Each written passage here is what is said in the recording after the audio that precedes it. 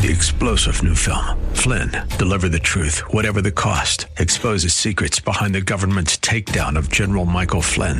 Flynn knew what the intel world had been up to. He ordered the first audit of the use of contractors. This set off alarm bells. He told the truth. He was the most dangerous person for Donald Trump to hire. They had to get rid of Flynn.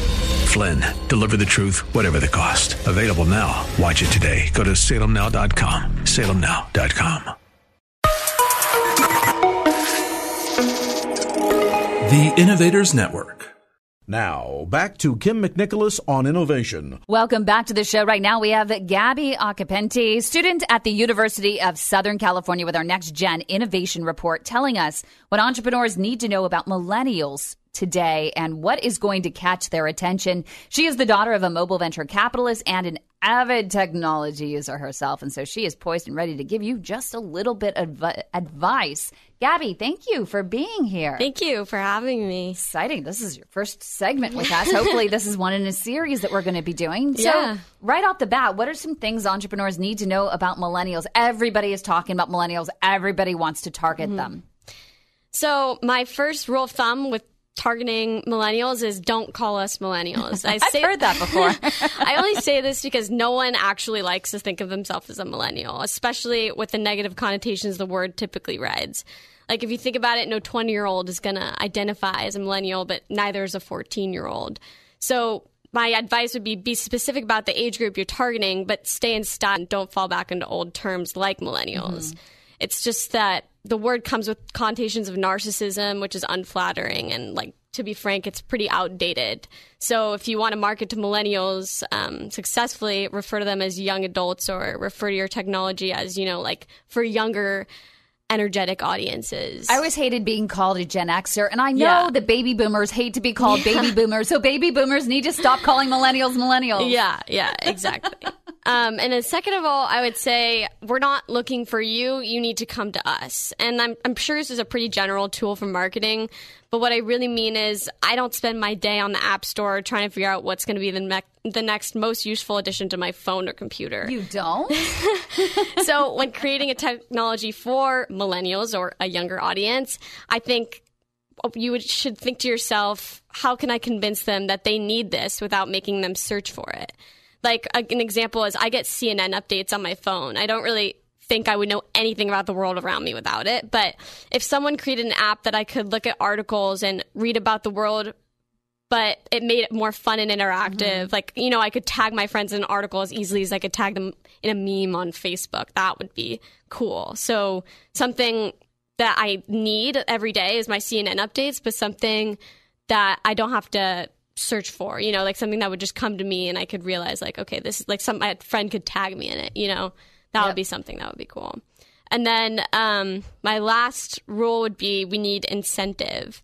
Like, if you think about Facebook, as younger people have stopped using Facebook as much as they used to, I go on the app way less. But apps like Snapchat have me checking it every 10 minutes. So, are you serious? Yeah, I mean, completely serious. I don't go a day without it. I think the best invention ever for Snapchat was streaks. Every day that you Snapchat a friend, your streak gets higher. So, like, for example, my roommate and I have a 355-day streak, meaning we've Snapchatted every day for the last 355 days. That streak is like a symbol of our friendship in a weird way. And I know people have lost streaks over like 500 days, and it's honestly sad when it happens. So It just keeps users on the app and gives them an incentive to go back and be checking and, making sure you haven't lost that streak. So you like rewards and you like things that create competition. Exactly. Interesting. So where are people and entrepreneurs missing the boat in terms of innovation when it comes to the M word? So I think social media apps seem to be really either extremely successful or a complete flop. So when attempting to create maybe a social media platform that works, you need to think, what is a new way teenagers or college students can create a public image of themselves? Snapchat has turned from just a communicative app to a public app. And what I mean is that you can post a story or check out the news and play games. It's not just about talking to friends. It's about creating an image and having something to do. And Instagram has turned from a posting, editing website to make almost as a blog about yourself, showing people what you're like before they've met you. keeping up with other people without directly communicating. Like, I could tell you exactly where my friend is right now that I haven't talked to since graduation just by checking your last posts. And new social media platforms are missing the boat because you can't just come up with a new way of communicating. It has to be a new way of interacting with the entire world, even celebrities. So what apps do you use that no one seems to be really talking about yet? I would say apps that make life easier. These are my favorite kind of apps. You know, there's this app Tap and Go, or some people call it Tapingo, and nobody actually knows how it's pronounced. But it's a app/website that every student at my school uses. You basically hook your dining dollars from your USC ID onto it, and it's like an order ahead system. So I know the line at Coffee Bean is going to be long when I get out of class, but I only have like 10 minutes until my next lecture. So I go on my phone 10 minutes before class ends, and I order my drink and pick it up on the way to my next class. So while they're lecturing, you're ordering your coffee. Maybe, I don't know. But there are lots of apps like this out there. There's actually Caviar is one of the ones I use the most, you know, to get my Phil's coffee on the way to school or whatever. And Starbucks actually has their own app like this. But on a college campus, these types of things are huge hits, you know, things that just make your life easier. Also, the app Rio that we had the CEO of on the show a couple weeks back. It's a social video platform. It's taking what's already there, you know, Vimeo and YouTube, and making it different and fun and exciting. And curating it. Yeah. Actually breaking through, helping you to break through all the noise that's out there. Exactly. So the advice I would give is, you know, think about a small, minor inconvenience to your day or to a millennial's day, you know, at school, like getting books, you know, going to the library, whatever, and then fix it with some sort of innovative technology that's easy to use and that you can present to us. I love that. And I have one more question for you. Instagram or Snapchat? I mean, you obviously use Snapchat a lot, but I have heard, I mean, they're not really doing that well in the stock market. And Instagram seems to be developing all of the features that made Snapchat so unique at one point. Yeah, so I would say I use Snapchat more than Instagram. I go on Snapchat all the time, just, you know, constantly Snapchatting friends more than texting.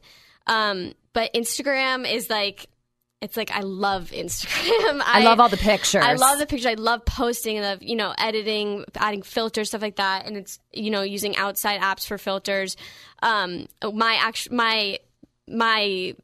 What everybody said, you know, most likely for my when I graduated was most likely to become a professional Instagrammer. I love that. I don't know what that means, but that might give you a little insight into my favorite apps. Very tech savvy. Thank you so much, Gabby, with our Next Generation Innovation Report. Hopefully you'll come back soon. Have a great weekend, everyone. This has been Kim McNicholas on Innovation. You can connect with Kim on Facebook /Kim McNicholas or email kimmcnicholas@gmail.com.